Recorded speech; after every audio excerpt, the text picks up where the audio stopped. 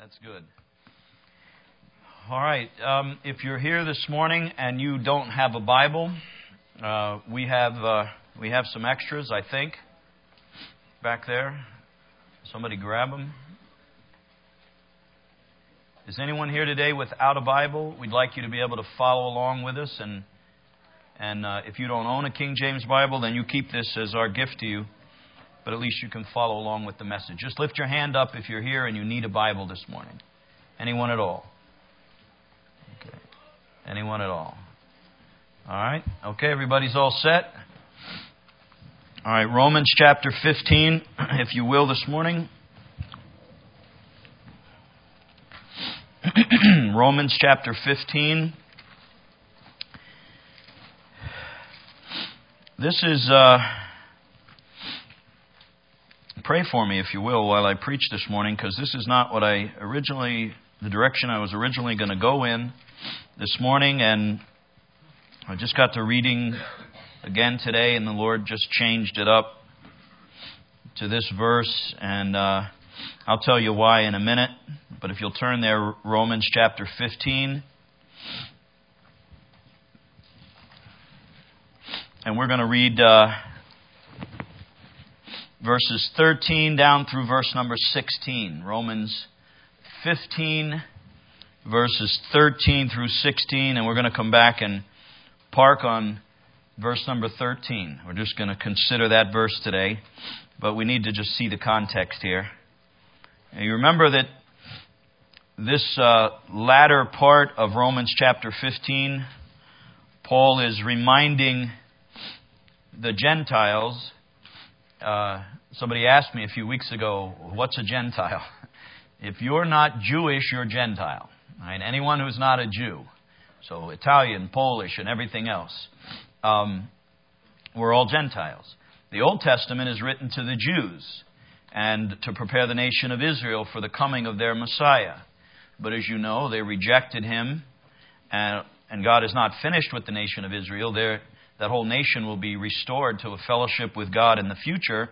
And the Bible says, they will look upon me whom they have pierced.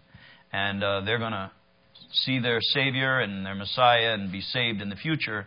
But right now, for these last 2,000 years, Israel has walked in unbelief, blindness. And people many times can't understand why God would allow that to happen. And you wouldn't know why God allowed it to happen unless you had the book of Romans. Because in the book of Romans, chapter 9, 10, and 11, God explains to you why He allowed the nation of Israel to fall, to stumble, and to be separated now from God. And the answer is so that all the rest of the world could get saved.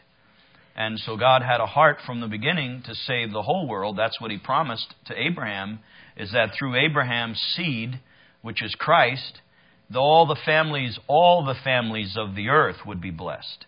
So God intended from the beginning to get to everybody, to save everybody. But the Old Testament was preparation for that. And the Old Testament was all preparation for the nation of Israel. But they failed, as many times we do. But as a nation, they failed. In their blindness and their unbelief, they rejected their king, their Savior. And did God know it would happen? Yes. Did God allow it to happen? Of course He did. Did God have a reason for allowing it to happen? Yes, He did. It was you and me. And it's a horrible thing, but many times out of horrible things, God brings tremendous blessings. It happens again and again and again in life. Horrible things end up God using them for blessings. And the salvation of most of us in this room, because most of us in here are Gentiles, there's a few Jews, but their salvation also is the same as ours now. Because in this time, God saves the Jew and the Gentile the same way. It's a gospel that God had in His heart and mind for the Gentiles, but it's really for the whole world. It's for the whole world. So the book of Romans makes that clear. But in this portion of chapter 15, Paul is writing here to us and just reminding us that it was through God allowing Israel to fall that now you and I can rejoice that we are saved. Verse number 9 says that the Gentiles might glorify God for His mercy. Verse 10, and again he saith, Rejoice, ye Gentiles, with his people. That's an Old Testament quote. Verse 11, and again, Praise the Lord, all ye Gentiles. Verse 12, and again Isaiah saith, There shall be a root of Jesse, and he that shall rise to reign over the Gentiles, in him shall the Gentiles trust. So God just showing you that, hey, this idea of saving the Gentiles was not an afterthought. You know, it wasn't just after Israel fell, then God said, now what do I do? No, God had this in his heart from the beginning of time. And even though he spent all those hundreds, thousands of years getting Israel ready, he knew in their heart at that time they would... God knew, of course, because he could see the future. He knew that they were going to fall. But out of that fall, he brought the gospel to you and I.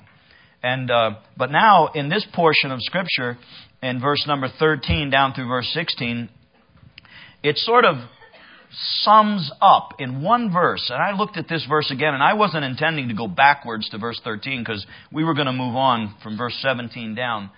But because of some things that happened in this past week, and I'll share them with you in a second, the Lord just drew my attention back to verse number 13.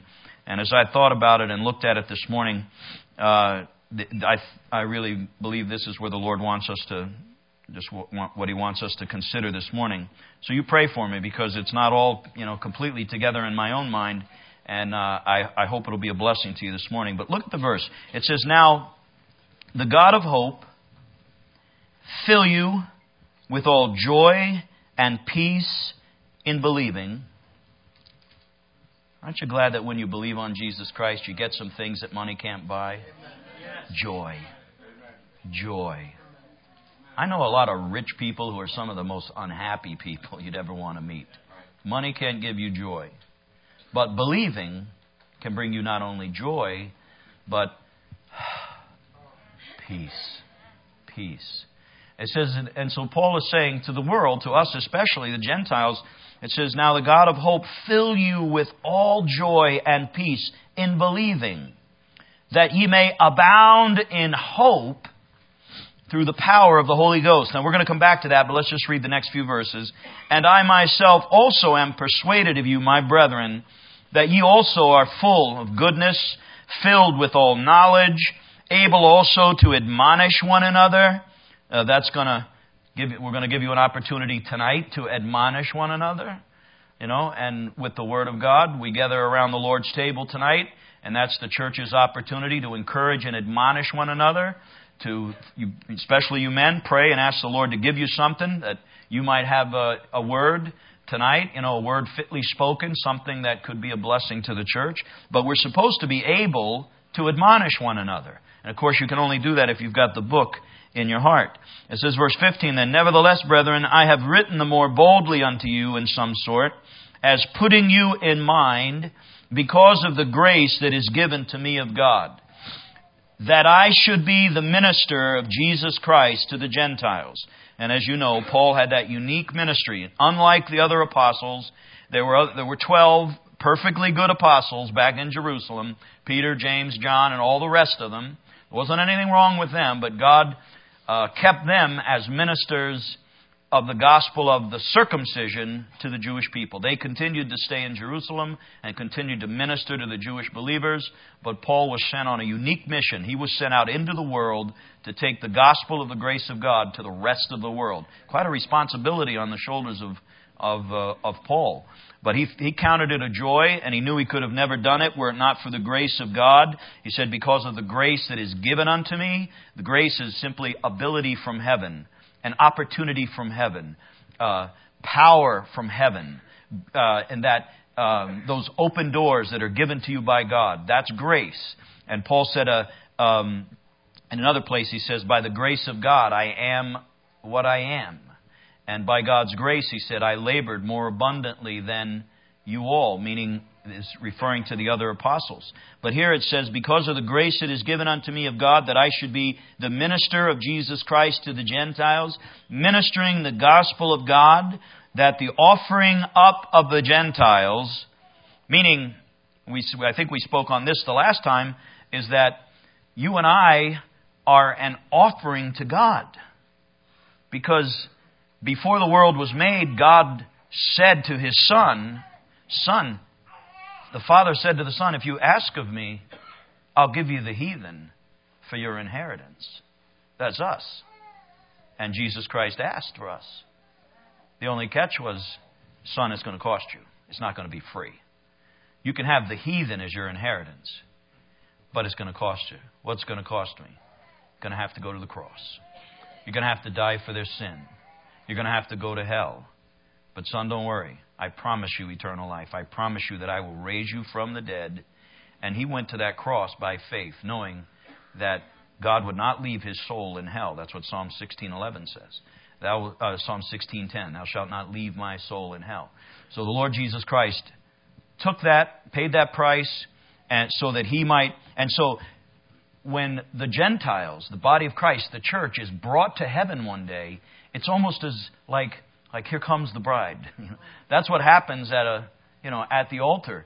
The poor old nervous groom is standing down here, his knees are knocking.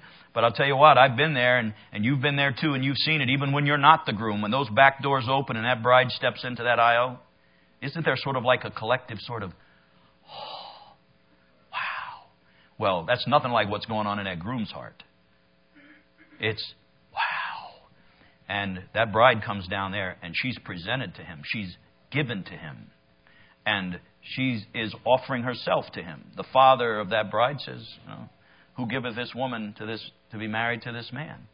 And so in a sense, the bride of Christ, the Gentile church, the body of Christ, is going to be offered to God. And Paul said, I've been given grace that I should be the apostle to the Gentiles, that the offering up of the Gentiles might be acceptable to God, being sanctified by the Holy Ghost. But so this all has to do with what God is doing here in our midst. And it started, before the world was made. Jesus Christ came to pay the price so that the whole world could be saved. And what the Spirit of God has been doing in these last 2,000 years is trying to do a work in your heart and get you ready for the day of your offering, the day of your presentation, when you are presented to the Lord in heaven. But now notice what it says in that context. Let's go back and look at verse number 13 again. It says, now, the God of hope. The God of hope. I'm glad He's a God of hope. He's not a God of discouragement. He's a God of hope. If you know the God of this Bible, you should not be without hope. If you know Him. Because He's the God of hope. He's the only one who can give you any hope. Real hope comes from Him. He's also, earlier in chapter 15, remember, He was called the God of patience. The God of patience. In another place, He's called the God of peace. In 2 Corinthians, He's called the God of comfort. All those things are mentioned in chapter 15. Peace, hope, comfort, joy. And He is the God of all those things. But here, especially in verse number 13, we know that the key, the primary thing we're supposed to get out of verse number 13 is hope. And He's the God of hope. But now notice, there's three things mentioned in this verse. And that's what I'm hoping we're going to just look at this morning. 3 words. And they're mentioned in a particular order. And no word in the Scriptures is out of order. Not only is every word of God pure, I believe, and if you are here in part of this church for any amount of time, you know what we believe, and I trust you do too, that every word of God is pure, it's preserved, it's exactly where it should be in the Bible. There's nothing out of order. I don't change a punctuation mark. I don't move a comma. I don't change anything. I believe it's all got the divine hand of God on it, and it's exactly the way it's supposed to be. And if you believe that, you'll get more out of your Bible. That's when the Bible really begins to come alive to you, when you have reverence and respect under the words of God, and you esteem them more than your necessary food. So even the order that God says things in the Scriptures, sometimes in a verse, it has a doctrinal implication because of the order that God puts words in. Now, the order of these 3 words is very significant to us this morning. And as soon as I pray, I'm going to tell you why. Because I had a conversation this past week with a young man. Many of you were praying for me during that conversation. I want to give you the outcome of it, and then you'll understand why I wanted to go back and park on this verse for a second this morning. Joy, peace, and hope. In that order. Joy, peace, and hope. That's what we have in Jesus Christ. And I want to think of it like this. Joy. And we're going to go back and look at each one of these individually. I hope, and have time for all this. But joy. Joy is what you receive from knowing that you are saved. Joy. Peace is what you receive from knowing that you are secure. Hope is what you have as a result of those two things. Joy is what comes from knowing you're saved. On the day of my wedding, I had that same feeling like a groom standing down here, as old as I was, and as many weddings as I've done. It's not, I'm always happy for the guy that's having that experience, but then I'm glad the Lord allowed me to. And so the doors opened, and I saw my wife. And that day, you know what I had that day? I had joy, like you did, the day of your wedding. Great joy. I didn't have peace that day. I had joy. You know when the peace came? Is that every morning when I open my eyes, and she's still there. And every morning when she opens her eyes, I'm still there. You know where peace comes from? Knowing that relationship is secure. That's the peace. That's why some of you have no peace. You've never learned to rest in your Savior. Some of you have no peace in your marriage because you don't know what tomorrow's going to bring. You don't know if she's going to be here tomorrow, gone tomorrow, or he's going to be here tomorrow, gone tomorrow. Now, some of you finally started paying attention when I said that. But the only way you can have peace in your relationship with Jesus Christ is to rest in the fact that it is a finished work of God, and there isn't anything you need to do to maintain that salvation. If I thought I had to keep myself saved, I would have no peace. There is no peace in that. The peace comes in knowing I'm secure. I can't lose this. There's the peace. The joy comes first. The peace comes next. And because of that joy and that peace, I have hope. I got an abundance of hope. Hope has to do with the future. Right? So look at the way the Lord says this here. I don't know. And I'm going to pray, and then I'm going to tell you why I wanted to go back and look at this verse, even though we should have been a little further into the book of chapter 15. But let's pray, and I'll tell you why. All right? Father, Lord, I do thank you this morning for an opportunity to just look again at the Scriptures, and may they speak to every heart here this morning. May the truth of this verse especially be impressed on our heart. Help us this morning, Lord, as was already said and as we've already sung. Lord, just give us a glimpse of our Savior again today. Help us, Lord, to see the wonder of Calvary, the wonder of the cross, the amazing miracle that you accomplished, Lord, not only on Calvary, but then in our hearts when you brought that salvation to us individually. And help us, Lord, that the truth of the Scriptures, Lord, would be clear to us today. I pray for our visitors today, Lord. If there's someone here today who isn't sure of their own salvation, maybe they've never understood what it means to be born of the Spirit of God, I pray that today might be the day when they're ready to open their heart and receive you and be saved. And Lord, help us that are saved, Lord, that we could just rejoice again as we consider the truth of all that you've done for us. We thank you in Jesus' name. Amen. I sent out a text a few days ago, and I asked you to pray because I had a meeting with a young man who used to be a part of our church for a long time, and was here for 13 years, moved away a couple of years ago, and then drifted away from the truth. And not in every area, but in one particular area. And had he kept it to himself, it wouldn't have been such a big issue. But he decided to just, go on the internet and on Facebook and declare that he no longer believed the things that he once believed in a particular area. And I don't have Facebook, but some of you that do, told me about it. And one dear lady brought me a copy of all the conversation that went on between this guy and others, and some of whom were you guys, and the answers that were made, to his new doctrine.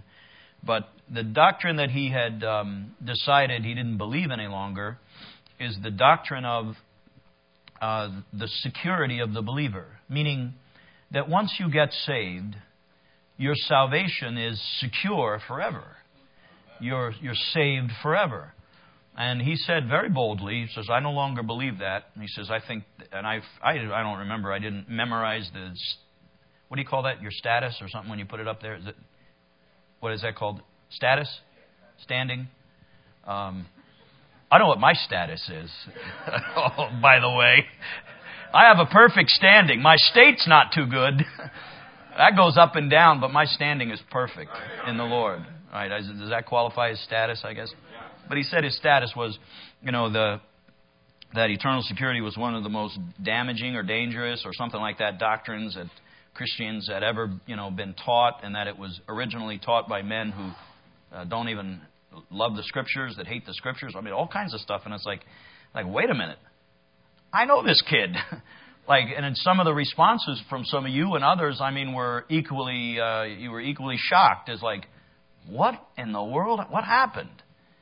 And I tell you, I was very blessed by many of your answers. Those of you that did respond, it was like, praise the Lord. Even some of our ladies had a tremendous, loving kind of a rebuke. It was like, praise the Lord. It's very hard to deceive somebody who gets filled up with the Word of God and stays in love with the Scriptures.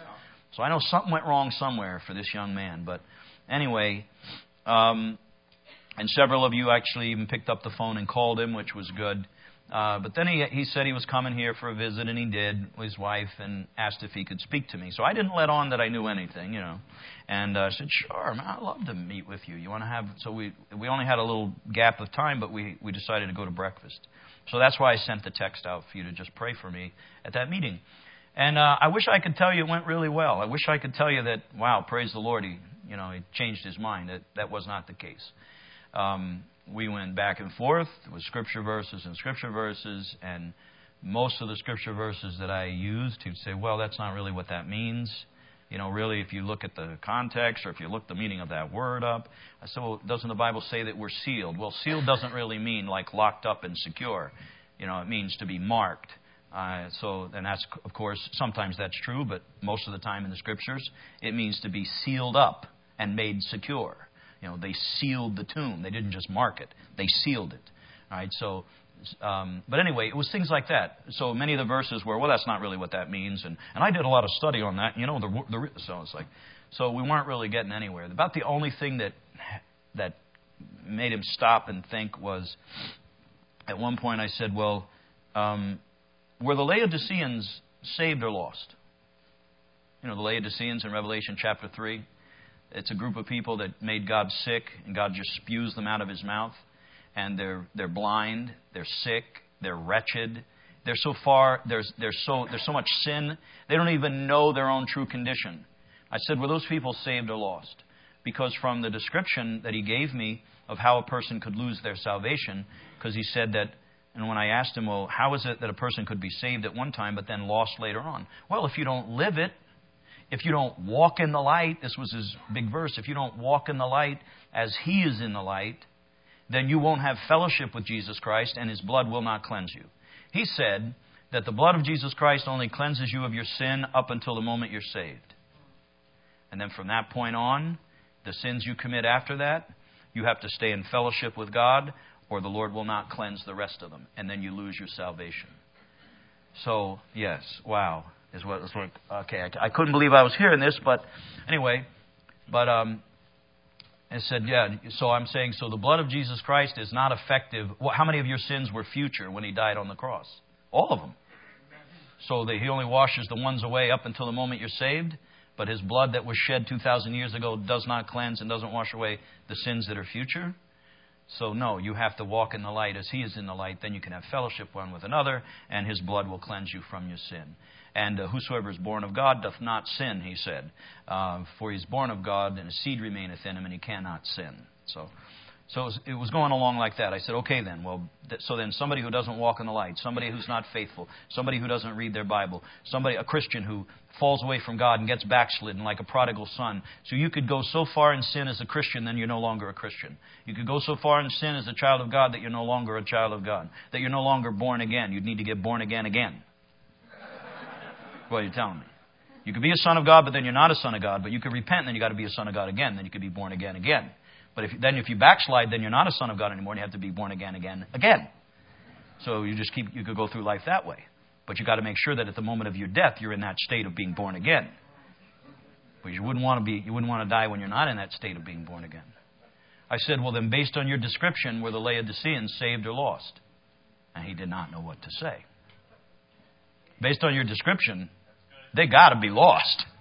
That cannot be a saved crowd in Revelation chapter 3. Sick, blind, wretched, so bad that God is sick of them and spews them out of His mouth. And it's not that He's spewing their salvation out of His mouth or rejecting them as sons of God, but you can make God pretty sick. I said, and then God, you remember Revelation 3:20? It says, "Behold," God said, "Behold, I stand at the door and knock. If any man hear my voice and open the door." Now, we use that verse when we're talking to someone as if it were a verse speaking about salvation. I mean, and it's not wrong to do that, but that is not a salvation verse. Because it isn't salvation that He's offering the guy behind the door. It's if someone hears and opens the door, I will come in and sup with them. You know what sup is, right? Supper. Lord's Supper. Fellowship. Some Christians, you know what sin causes in your life? It causes you to lose fellowship with God.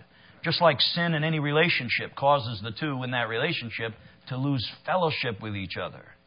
You may still be bound by a covenant, but you may not have fellowship with one another.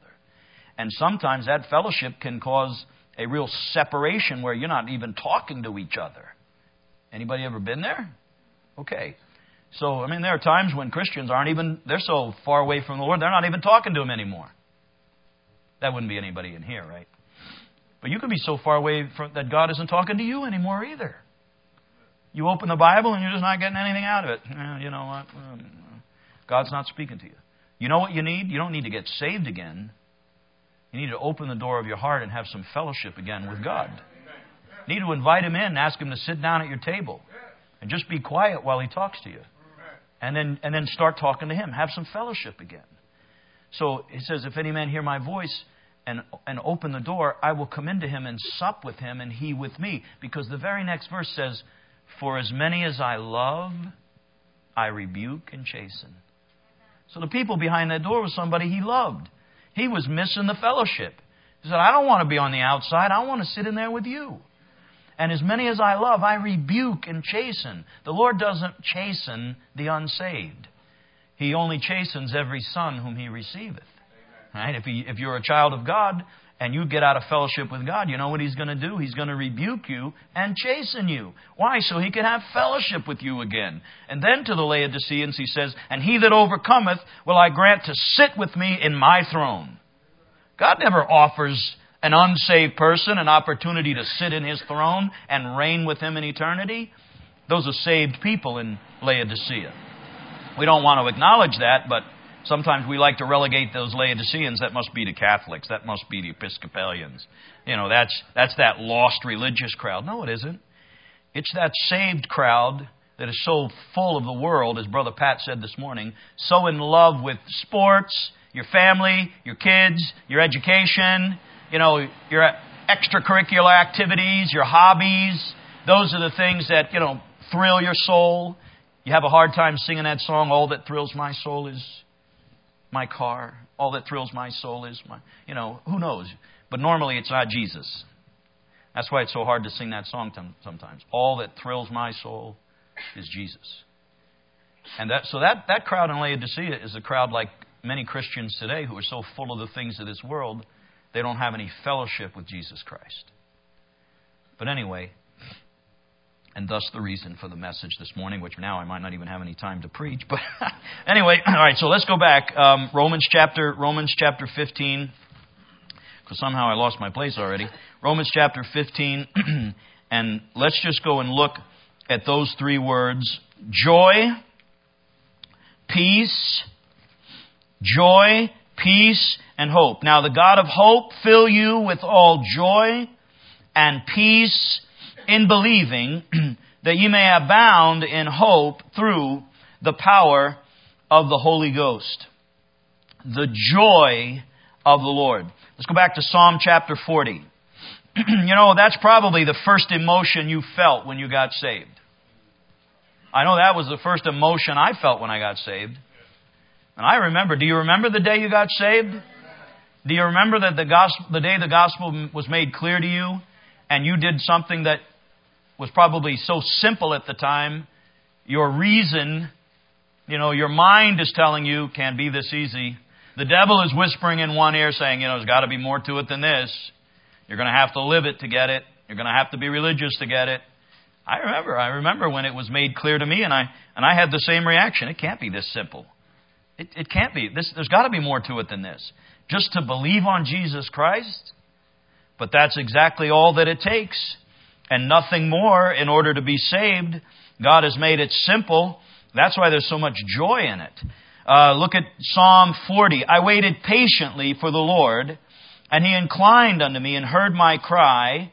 He brought me up also out of an horrible pit, out of the miry clay, and set my feet upon a rock, and established my going. So I know that this is not a salvation passage necessarily, but it's similar, and it's like that experience when you heard the gospel for the first time, and the Lord lifted you up out of that pit of sin that you were in, that bondage that you were in when you heard the gospel for the first time.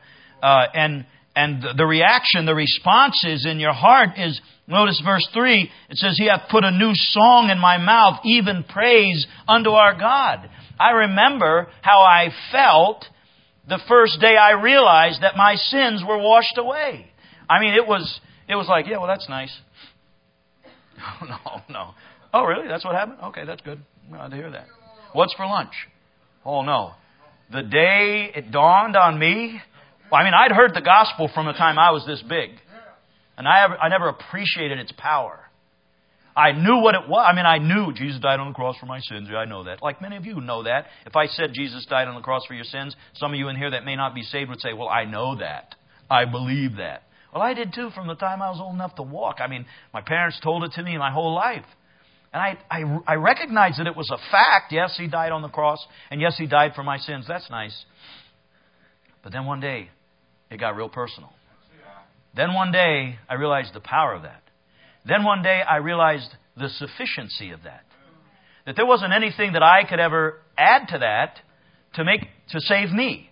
When I realized the moment of salvation is when you realize that what took place on the cross was a wonder and a miracle of God, and it is enough to save the worst sinner.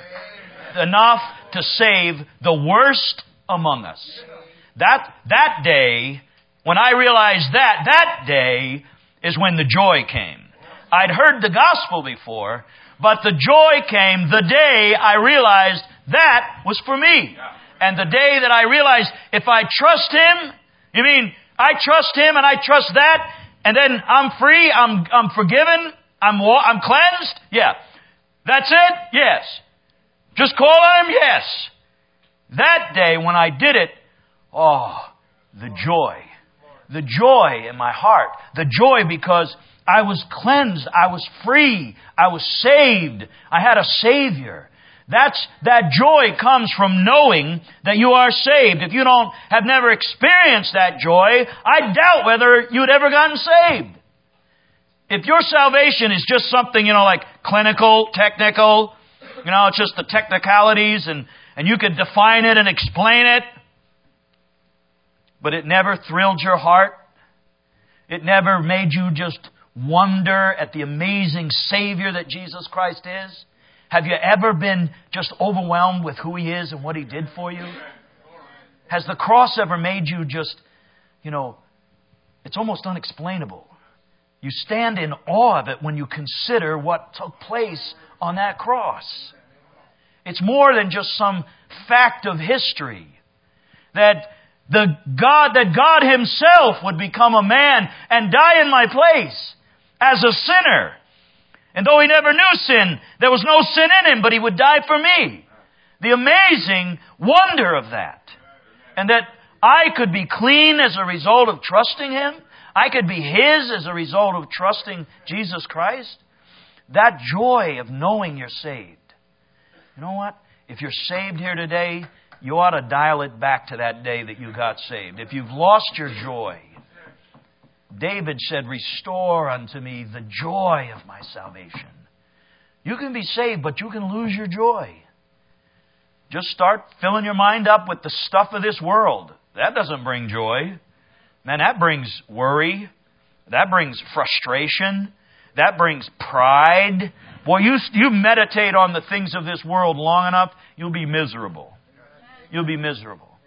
But I guarantee you, you spend a little time, lock yourself away with the Word of God.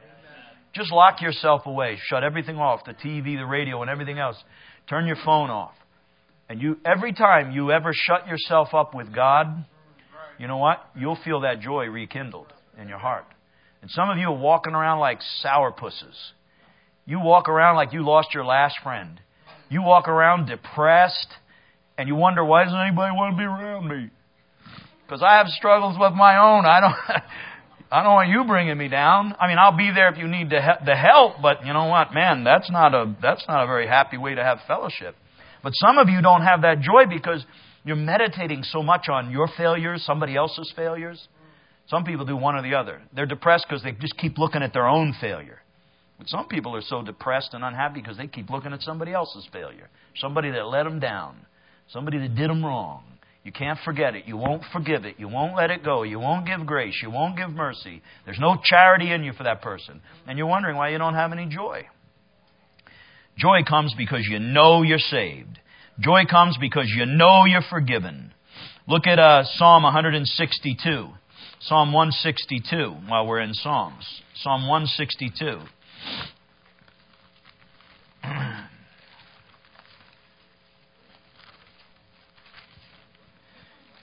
Psalm 162. I'm sorry. What did I say?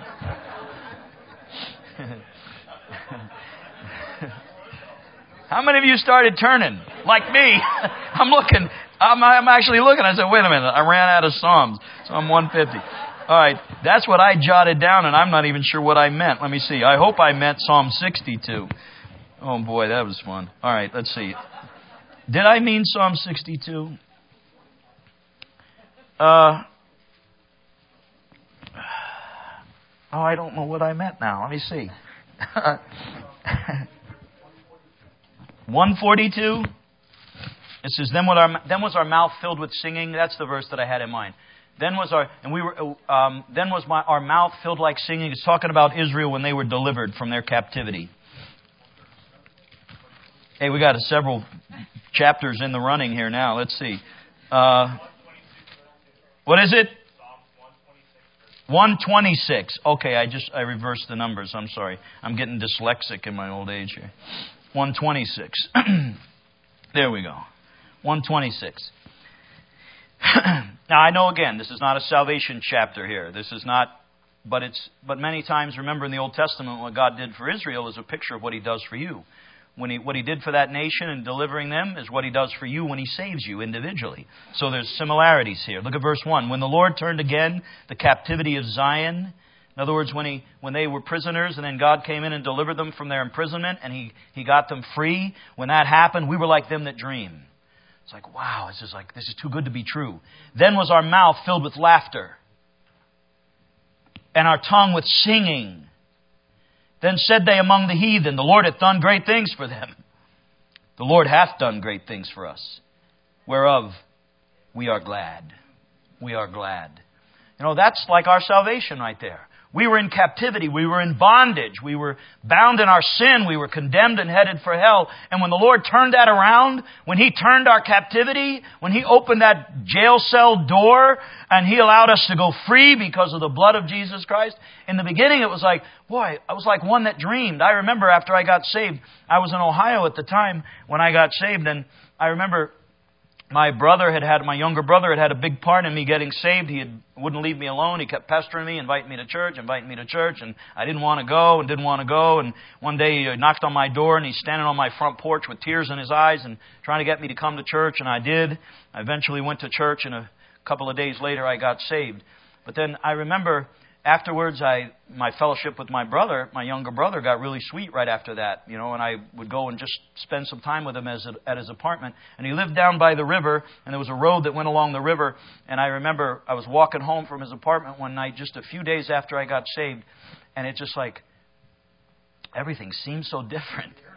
Everything like I was like dreaming. I just felt like I was just like in a dream. Walking down that road, and I was looking at the stars. It was late at night, and I'm looking at the stars, and they just looked so different. I was not a kid at the time. I had seen stars before, but they never looked like that before. And the river never looked that beautiful. Nothing ever looked like it did at that moment. There was just, I don't know, I was like somebody in a dream. Like I had so much joy in my heart. Do you remember? I'm not saying you're saved by a feeling, but I'm telling you what, I wouldn't give you a nickel for a salvation that doesn't cause a feeling in you.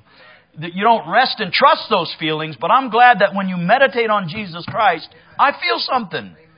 I have joy. Joy is a feeling. It's an emotion. And there's joy when you think about what you have in Jesus Christ. If you want your joy back, turn your eyes back upon Jesus Christ. Meditate on Him. Think about Him. Remember what He did for you. Go back and read those parts of the Bible where your Savior hung on a cross for you, where He bore your sin. Go back to Isaiah 53. Go back to the Gospels. Go back to Psalm 22. You need a pick-me-up? Man, read Psalm 22. If that doesn't pick you up, you are not saved. If you can't read Isaiah 53 and crack a smile somewhere in there, because of what your Savior did for you, you ought to check your heart, make sure that you're really a child of God. Joy. The joy. We were like them that dream. Then was our heart glad. Look at Acts chapter 8. Remember the Ethiopian eunuch? And he was a religious guy. He had religion. He was so religious. He went, I don't know how many hundreds of miles it is from Ethiopia to Jerusalem, but I guess you could figure that out. It's got to be hundreds and hundreds and hundreds of miles before a train or a plane. And this guy's going in a chariot. How long did that take? He's going in a chariot from Ethiopia. Look on a map sometime. I'm sure there were no 4-lane paved highways either. It's desert between the Nile River and Ethiopia. So he's going from Ethiopia in a chariot all the way up to Jerusalem. That'd be fun to figure that out, how long that took. Because whatever it took getting there, it takes that getting back home again. And he did that 3 times a year.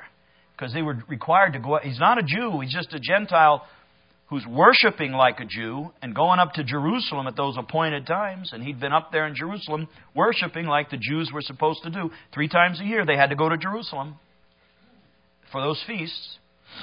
And now in chapter 8, this Ethiopian eunuch, this is a devout religious man. And obviously he's a pretty good man because he's sitting in his chariot reading the Bible as he's traveling. So he's worshiping, he's reading, but he doesn't understand what he's reading. He doesn't know Jesus Christ as his Savior. He's just trying to worship God the best way that he knows how, but he has not yet seen the truth of who Jesus is. And you remember what happens? God tells Philip, an evangelist, to go and get in the chariot with this guy. Then he runs up there and gets in the chariot with him and listens to where the guy's reading in the Bible. And it happens to be Isaiah 53, which is all about the sacrifice of Jesus Christ, written in the Old Testament, 700 years before it happened. This guy's reading and he doesn't and Philip says, "You understand what you're reading?" He goes, "No, how can I? I need somebody to guide me." And so Philip said, and the Bible says Philip opened his mouth at that same place in the Scriptures. And rather than jumping over here to this verse or that verse, he just took Isaiah 53, right where the guy is reading, and he preached unto him Jesus. He showed him that's talking about Jesus Christ. Isaiah's not speaking about himself. He's speaking about some other man, Jesus Christ. And he preached to him Jesus Christ. You know what happened in that chariot? The preacher's explaining the Scriptures to him. He's got the Word of God open in his lap. The Holy Spirit's there because the Holy Spirit brought Philip there. So all the elements for somebody to get saved, the book, faith, the Holy Spirit working in your heart, they're all there. You know what happened to that guy? He got saved. He got saved. He's hungry. He's looking. He's reading. And God saved him. And then Philip must have told him, well, after you get saved, the next step is you get baptized. And so the Ethiopian eunuch said, well, here's some water. What hinders me from getting baptized right now? Can I do it now? Philip said, if thou believest with all thine heart, thou mayest. And the Ethiopian said, I do. I believe that Jesus Christ is the Son of God. Stop the chariot. All right, so they climb down out of the chariot, puts him down in the water, baptizes him, and then the Bible says, and then the Holy Spirit caught away Philip, and he saw him no more. So Philip took off. But the last part of Acts chapter 8, look at this. What did that Ethiopian eunuch do from that point? It says, and when they were come up out of the water, the Spirit of the Lord caught away Philip, that the eunuch saw him no more. And he, the eunuch, went on his way. What? Counting his money, right? No. He went on his way, worrying about his problems, thinking about how he was going to fight with his wife when he got home. You know what happened? He just got introduced to Jesus Christ. You know what that results in? Joy. Joy. The joy comes from knowing you're saved. All the times you look at somebody in the Scriptures who got saved, joy, you're going to find the word joy right there in the context. Look at Acts chapter 16. Acts chapter 16. Here's another story of somebody getting saved. The Philippian jailer. Paul and Silas were in Greece preaching the gospel, and they went to this town Philippi, and they got arrested. They got thrown in prison for preaching. And they're sitting in the prison in the middle of the night. The Lord sends an earthquake, and the prison shakes apart, and the jailer thinks everybody's escaped. All his prisoners have escaped, and now it's going to, they're going to blame him. The authorities are going to blame him and kill him for having lost all these prisoners, and he's getting ready to just kill himself over it. And Paul sees it and says, wait, don't do that. Do thyself no harm, for we're all here. But the jailer's been listening to Paul and Silas talk about the Lord all night long. Been listening to them praising God and singing psalms and hymns. So all night long, while these two guys are in shackles, instead of grumbling and complaining and, I can't believe that, man, boy, you know what? I'm going to check the Constitution and see if my rights have been violated. You know what? Give me your phone, Silas. I'm going to call a good lawyer. You know what? If I ever get my hands around the neck of that magistrate that put us in here, you wait. You see what I'm going to do. I'm suing these people. That's the way a Christian would handle it today. They violated my rights. I'm going to sue. What are these two guys doing? Just singing. There's not thought of suing. There's thought of singing. Joy, rejoicing, singing, praising the Lord, knowing that all things work together for good to them that love God and are the called according to His purpose. So they don't understand why they're in prison, but they know God has a reason. So they're just going to enjoy it while they're there and sing their way through it. And the jailer is listening to these two guys singing. And they're singing about Jesus. They're telling the story of the cross. They're singing. I don't know what hymns the saints had in that first century. I mean, the songbooks hadn't been written yet. So you know what they're singing? They're singing the Psalms. I wonder what Psalm 22 sounds like set to music. Wouldn't that be something? They're singing the Psalms. And this jailer is listening and listening, and you know what was going on in his heart. The Spirit of God is convicting him. And he's wondering, who is this one they're singing about? Because as soon as Paul and Silas come in and tell him, don't do yourself any harm, the Bible says that he calls for a light. He wasn't lighting his cigarette. He called for a lamp. And he comes in before them trembling and falls down at their feet. And the first question out of his mouth, why would he ask this question if it hadn't been what they were singing about all night long? Why would the first thing that comes out of this jailer's mouth is, what must I do to be saved? Why would he even know that to ask that question? Unless all night long Paul and Silas are singing about being saved. Or maybe talking about, Silas, isn't it great? Hey, we're in prison, but isn't it great to be saved? Isn't it good to know your sins are forgiven? Yeah, man, this is a blessing. I don't know what tomorrow's going to bring. Maybe we'll be in God's presence. But you know what? It's good to be saved. Why would that jailer even ask that question if that wasn't what Paul and Silas were talking and singing about? The first question is, what must I do to be saved? And they said, believe on the Lord Jesus Christ and thou shalt be saved. Look at it. It's right there in verse number 30. Hey, by the way, if you're here this morning and you're not saved yet, it's not any more complicated than that right there. Don't let religion complicate it for you. You know, if you've got some holy guy in some holy garments telling you that, oh no, you need this, you need the sacraments, you got to do this, got to do that, you got to live it, you got to be, your good works are going to count one day when you get to heaven. God's going to look at all that you've done and He's going to weigh it against all your sin, and hopefully there'll be enough there to get you in. That's a crock of you know what. That isn't Bible. Look at the verse right there. Does it get any simpler than that? Verse 30. He brought them out and said, Sirs, what must I do to be saved? It says he was trembling when he said it. It said he was trembling. You know what trembling is, right?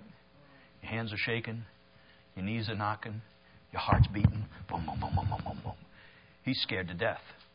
I mean, he's not afraid of the earthquake. That's over. What would make a man afraid at a moment like that? He's just seen the power of God break this prison open. He's just seen two guys that should have got up and run. They stayed. He's been listening to the gospel all night long. And now he asks these words with a trembling heart. What must I do to be saved? I'm glad the answer was not, well, be a good person and do the best you can. Believe in God and live a good life, and maybe at the end of your road, you'll go to heaven. I'm glad that wasn't the answer. I'm glad the answer wasn't, well, were you baptized as a child?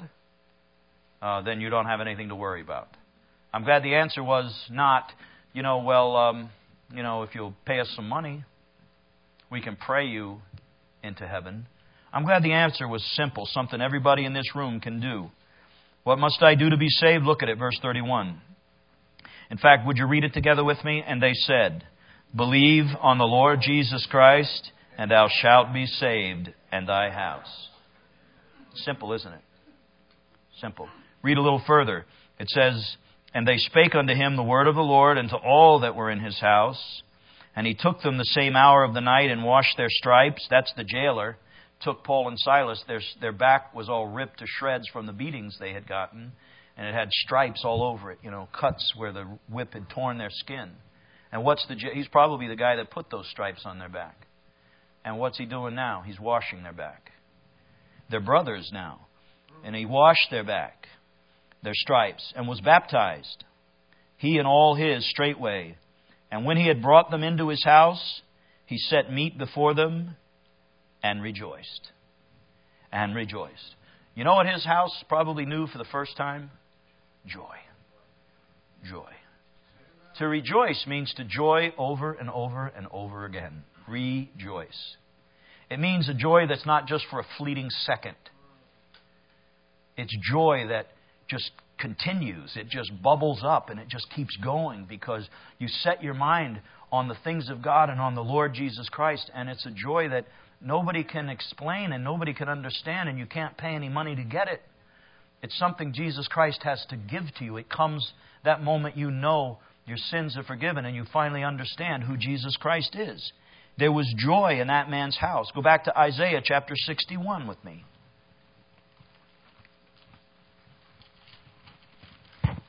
Isaiah 61.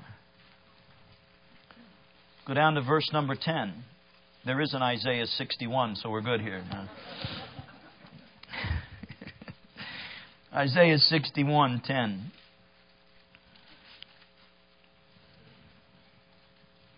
I will greatly rejoice in the Lord. My soul shall be joyful in my God. Why? For he hath clothed me with the garments of salvation. Oh, you know what? Once you put on that robe of his righteousness, once you realize that you don't have to stand before God as a sinner in your own filthy rags of your righteousness, that God will wrap around you that perfect white garment of the righteousness of Jesus Christ, and you can stand before the Lord and Him see only the righteousness of His Son.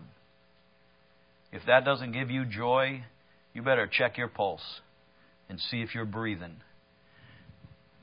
The writer says, I will greatly rejoice. My soul shall be joyful. Why? For He hath clothed me with the garments of salvation. He hath covered me with the robe of righteousness. As a bridegroom decketh himself with ornaments, as a bride adorneth herself with jewels.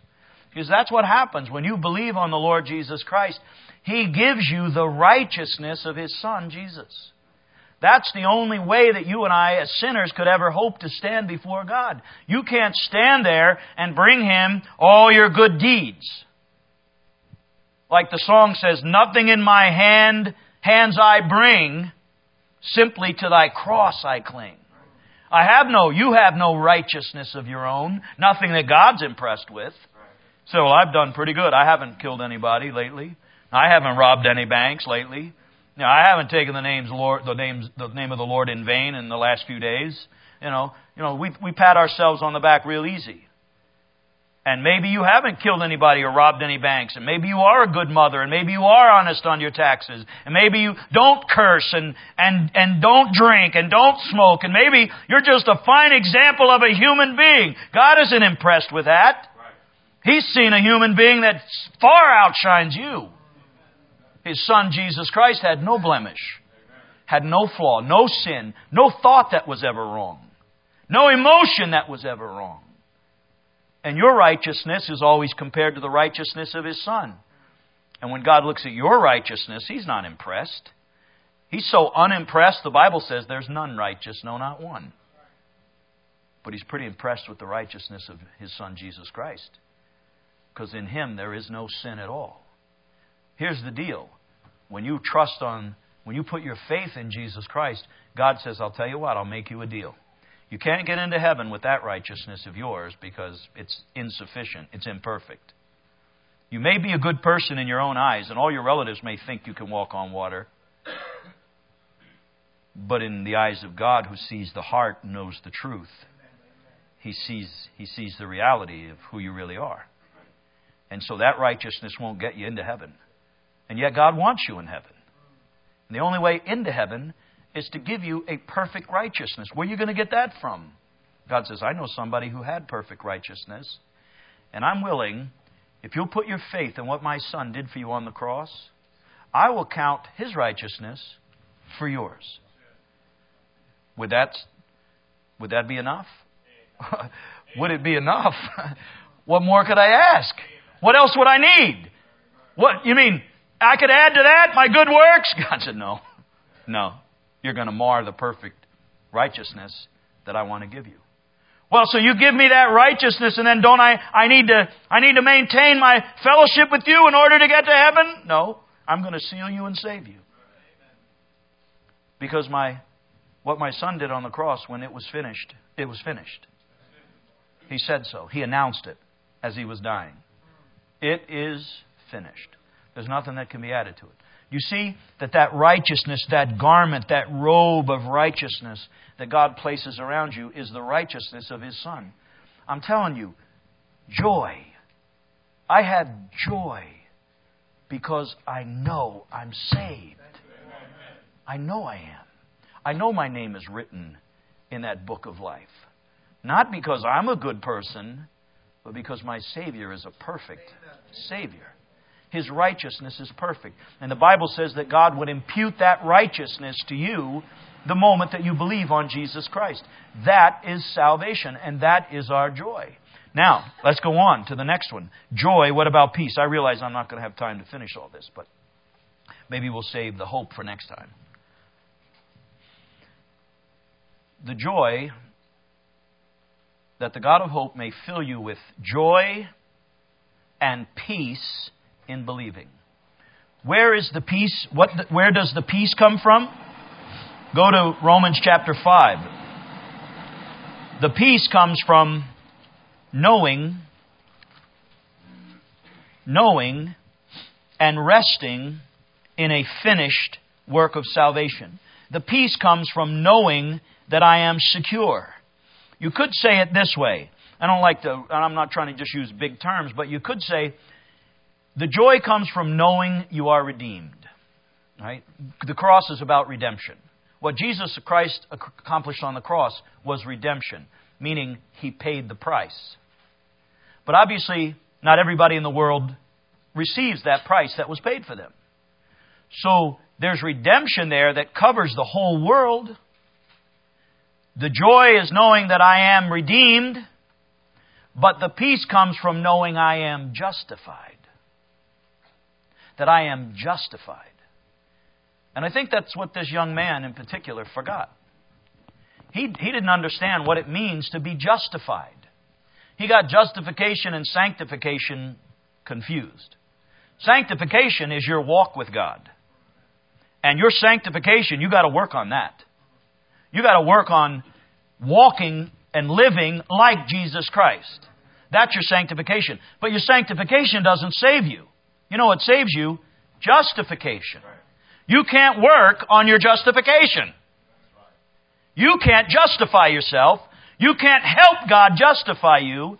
Justification takes place in the courtroom in heaven. That's when God opens the record books. And God goes in and He crosses those sins that were imputed to you. He washes them all out. That takes place in heaven. That's just... And then not only does He wash that away, that would be pretty good. But in its place, He puts the righteousness of His Son. So if anybody ever cared to check the books in heaven, you could look at my life and not be too impressed. But if you went to heaven and could open the book, you'd be impressed. Because under my name in that book, it says, cleared. Cleared. I find no fault. Justified means you're cleared. That's what they do in a courtroom. When all the evidence is presented and the judge says, not guilty, the record is cleared. You're justified. You're free to go. Right? You could go to heaven and you could open the books and you could turn to my name. You might not like me. And you could go there hoping to find something. But when you look in that book, guess what? You won't find anything. The record's been cleared. It's all been washed away by the blood of Jesus Christ. You know what that is? That's justification. Justification, you can't help God justify you. Justification is something God must do. Sanctification is something you must do. You must walk in the light. You must get the book in your heart. You must pray. You must read. You must meditate. You must be obedient. And sanctification has to do with your fellowship with God. Sanctification has to do with your Christ-likeness in your life. Your separation. You separating yourself from the things of the world. Separating yourself unto the Lord. That's sanctification. And that grows. It's supposed to grow every year. As you walk with God, you should be increasing in your sanctification. Because the Bible says to a bunch of believers in 1 Thessalonians, this is the will of God concerning you, even your sanctification. So God desires the saved to then be sanctified. Grow closer. Be obedient. Walk with the Lord. But your sanctification is not your salvation. Your justification is your salvation. And when you know that, and when you finally get that down in your heart, you know what you suddenly have? Peace. If I didn't know whether I was saved or lost, if I couldn't be sure that I'm secure forever, you know what? Then there's no peace. In its place, there's just constantly striving. I hope I can be worthy today. I'm going to work. I'm going to try today. I'm going to try to, Lord, I hope you don't have to send me to hell today. I mean, you know what? There's no peace in a lifestyle like that. Romans chapter 5. Romans chapter 5, look at verse number 1. Romans is all about the doctrine of justification. Look at verse number 1. Therefore, being justified by faith, we have peace. It's the result of justification. Therefore, being justified by faith, what do we have? We have peace with God. Peace is when there's no more war. Peace is when two are no longer at odds with each other. Peace is when the issue has been resolved. And now there's peace. God had an issue with us. He had a rightfully so. What's the issue? Sin. God had an issue. How is He going to solve that? Can't stop you from sinning. The only way He could resolve the issue was somebody had to go and pay the price for all the sinners. So Jesus Christ did. And God considered that payment that Jesus Christ made to be full payment. Full payment. Peace with God. Go to Psalm 143. Psalm 143.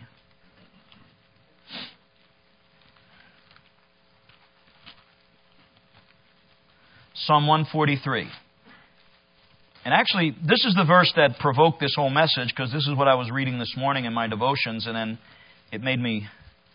And then it was on my mind, and then when I went to read again Romans 15, it just hit me in the face. But Psalm 143, look at 1 and 2. It says, Hear my prayer, O Lord, give ear to my supplications. In thy faithfulness answer me, and in thy righteousness. And enter not into judgment with thy servant. Now watch this, verse 2. For in thy sight shall no man living be justified. That's an incredible statement. You know that in the sight of God, it's impossible for Him to justify anybody that's alive? You know why? Because everybody alive is a sinner. And it's said in the Old Testament, in the book of Exodus, said God said, I will not justify the wicked. So God cannot justify anybody living. Isn't that what it says? For in thy sight shall no man living be justified. The only way for you to be justified was for God to see you as already dead. Dead in Christ. My justification is because Jesus became a man and died. And died for me. You know who cannot be charged with any sin? A dead man. You know who cannot be punished for any sin? A dead man. You know who cannot be made to feel guilt for any sin? A dead man. So, you know who cannot be justified? A living man. If God didn't have a way to be able to consider you dead, He could never justify you. No, in thy sight shall no man living be justified. Go with me to Job chapter 25. Just before the book of Psalms, Job chapter 25. Job 25, look at verse number 2. You remember the story of Job. He was a good man, and he was a righteous man in the sense that he lived godly for his generation. But remember, the Bible says there's really none truly righteous, because did Job have sin? Of course he did. But one of Job's problems is that he didn't see the sin in his own life. He justified himself. He considered himself to be righteous. He considered himself to be a good man. That's why Job couldn't understand why all those bad things were happening to him. And thus his grief, because Job said, well, what have I done wrong? God, what did I do wrong to deserve all this? I don't know of anything in my heart that's wrong. I'm clean in my own eyes. I'm justified. Lord, I'm right. I'm righteous.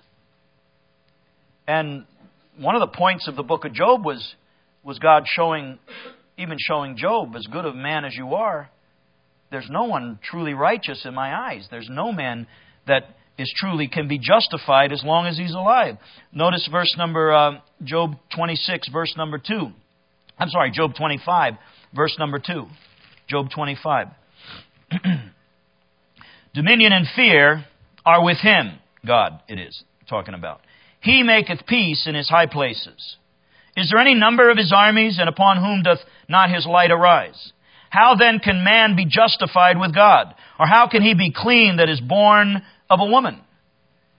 All right, how is it possible?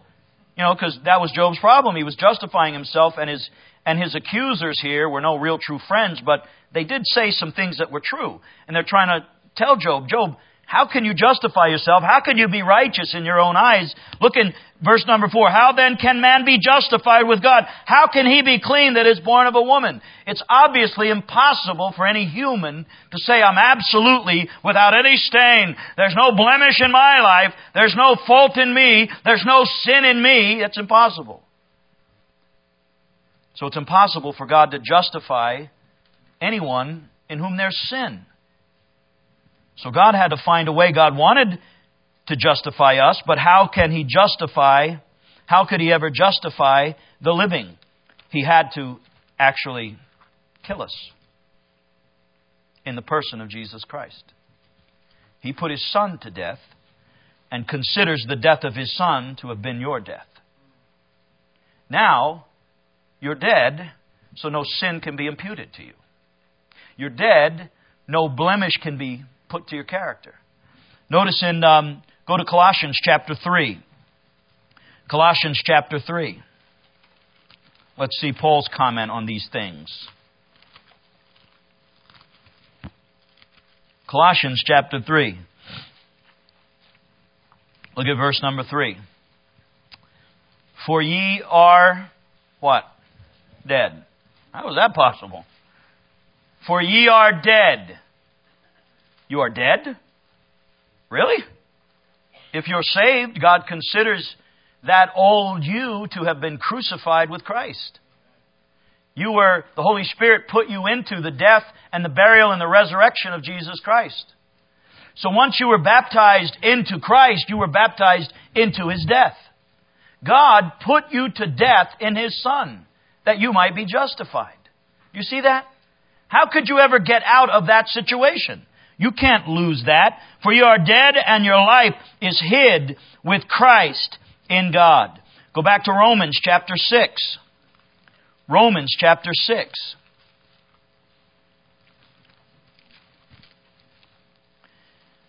Look at verse number 3. Know ye not that so many of us as were baptized into Jesus Christ, and that's not talking about the water up here in this baptistry, because when you get baptized here, you're not being baptized into Christ, you're being baptized into that water. But there's another baptism that took place the day you got saved. That's when the Holy Spirit put you into Christ. You became a part of Him. That was a work that happened without your knowledge. The Holy Spirit took care of that for you. He baptized you. Look at what it says. Notice, know ye not that so many of us as were baptized into Jesus Christ were baptized into His death? Therefore we are buried with Him by baptism into death. Why? Because God could justify no man living. So He had to put you into the death of Jesus Christ. And because, that's why Paul said in Galatians chapter 2 verse 20, we don't have time to turn there, but Paul says, I am crucified with Christ. Nevertheless I live. Yet not I, but Christ liveth in me. And the life that I now live in the flesh, I live by the faith of the Son of God who loved me and died for me. So crucified with Christ. Baptized into His death. So God could look upon you and I as being dead already in Christ. The old you had to die. You were worthy of death. The wages of sin is death. Right? You're a sinner. You needed to die. God could have just waited until your heart stopped beating and then send you to hell, like you deserved. But God decided to prevent that by putting His Son there first. And then when you believe on Him, God justifies you. Go to Romans chapter 3. Romans chapter 3. Look at verse number 21. Romans chapter 3, verse 21.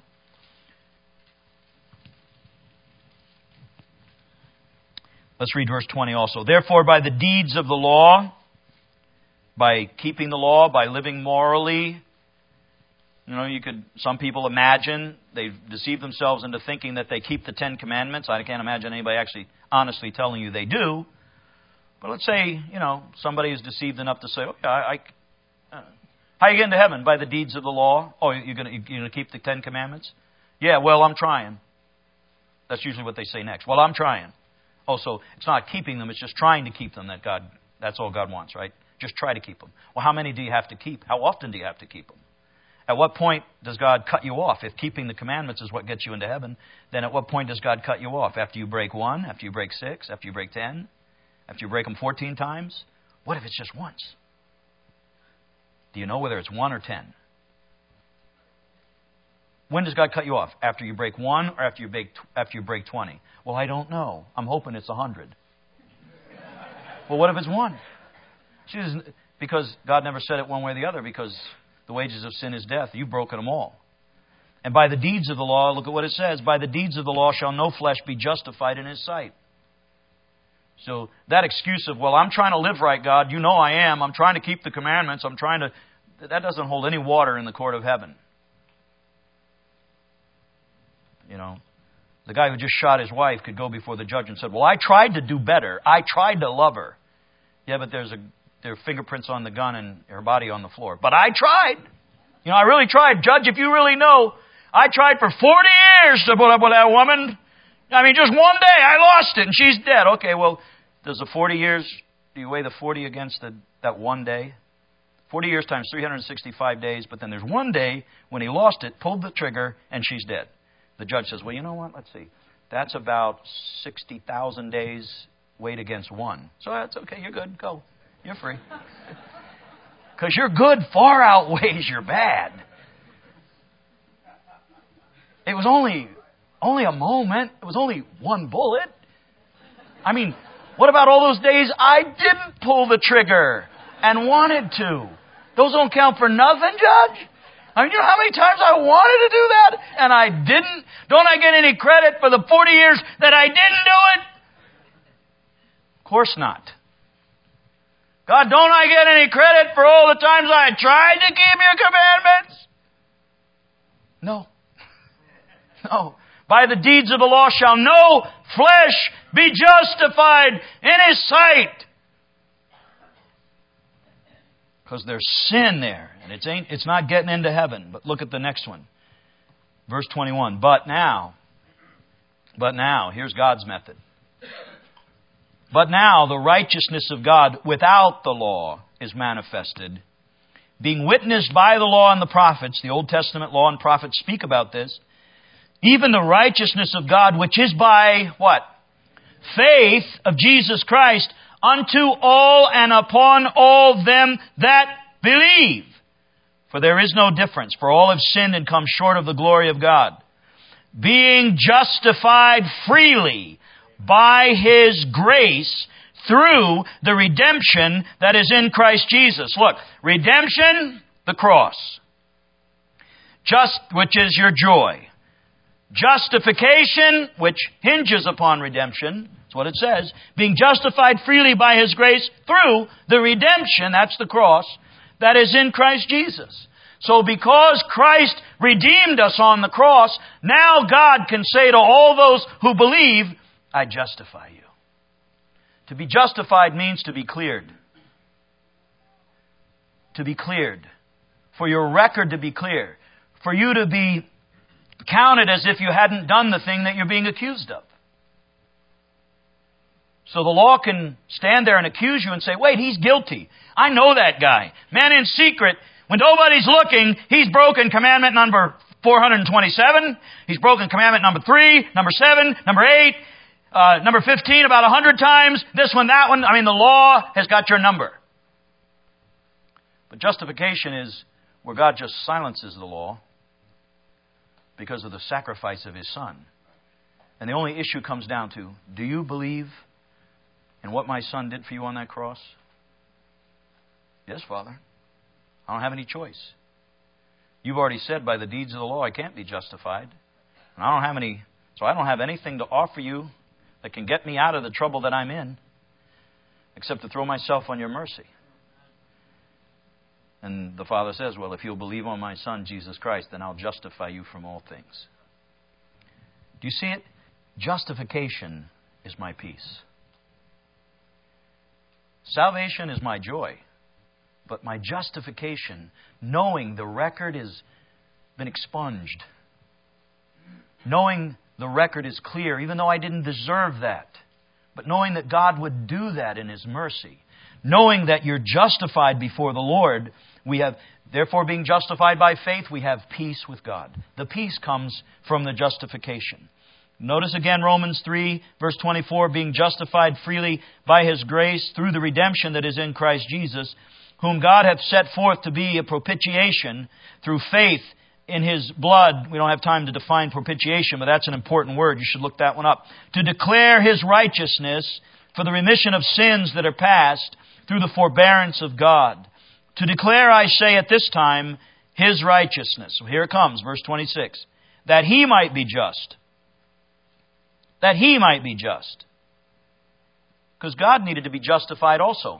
In justifying you, God can't do anything illegal. Because then somebody could charge God with being at fault. I mean, the devil himself could stand before God and say, wait a minute, God, you're letting Mike Veach go? You're clearing that guy? Don't you remember all the stuff I accused him of? I told you about all the stuff that he's done. You mean that guy gets eternal life? God, that's not fair. That's not right. There are angels that followed me who are still bound in chains in hell, and you're letting that guy go? You see, God has to be justified too. In other words, God has to be in the clear. That's what David said in Psalm 51. That thou mayest be justified. That thou mayest be clear when thou judgest. That means David was declaring his sin, the sin he committed with Bathsheba. He declared it himself. He made it public. He put it in the songbook of Israel. When they sat around and worshiped and said, everybody turn to page 51. They're singing about the king's sin with Bathsheba. Why would David make that public?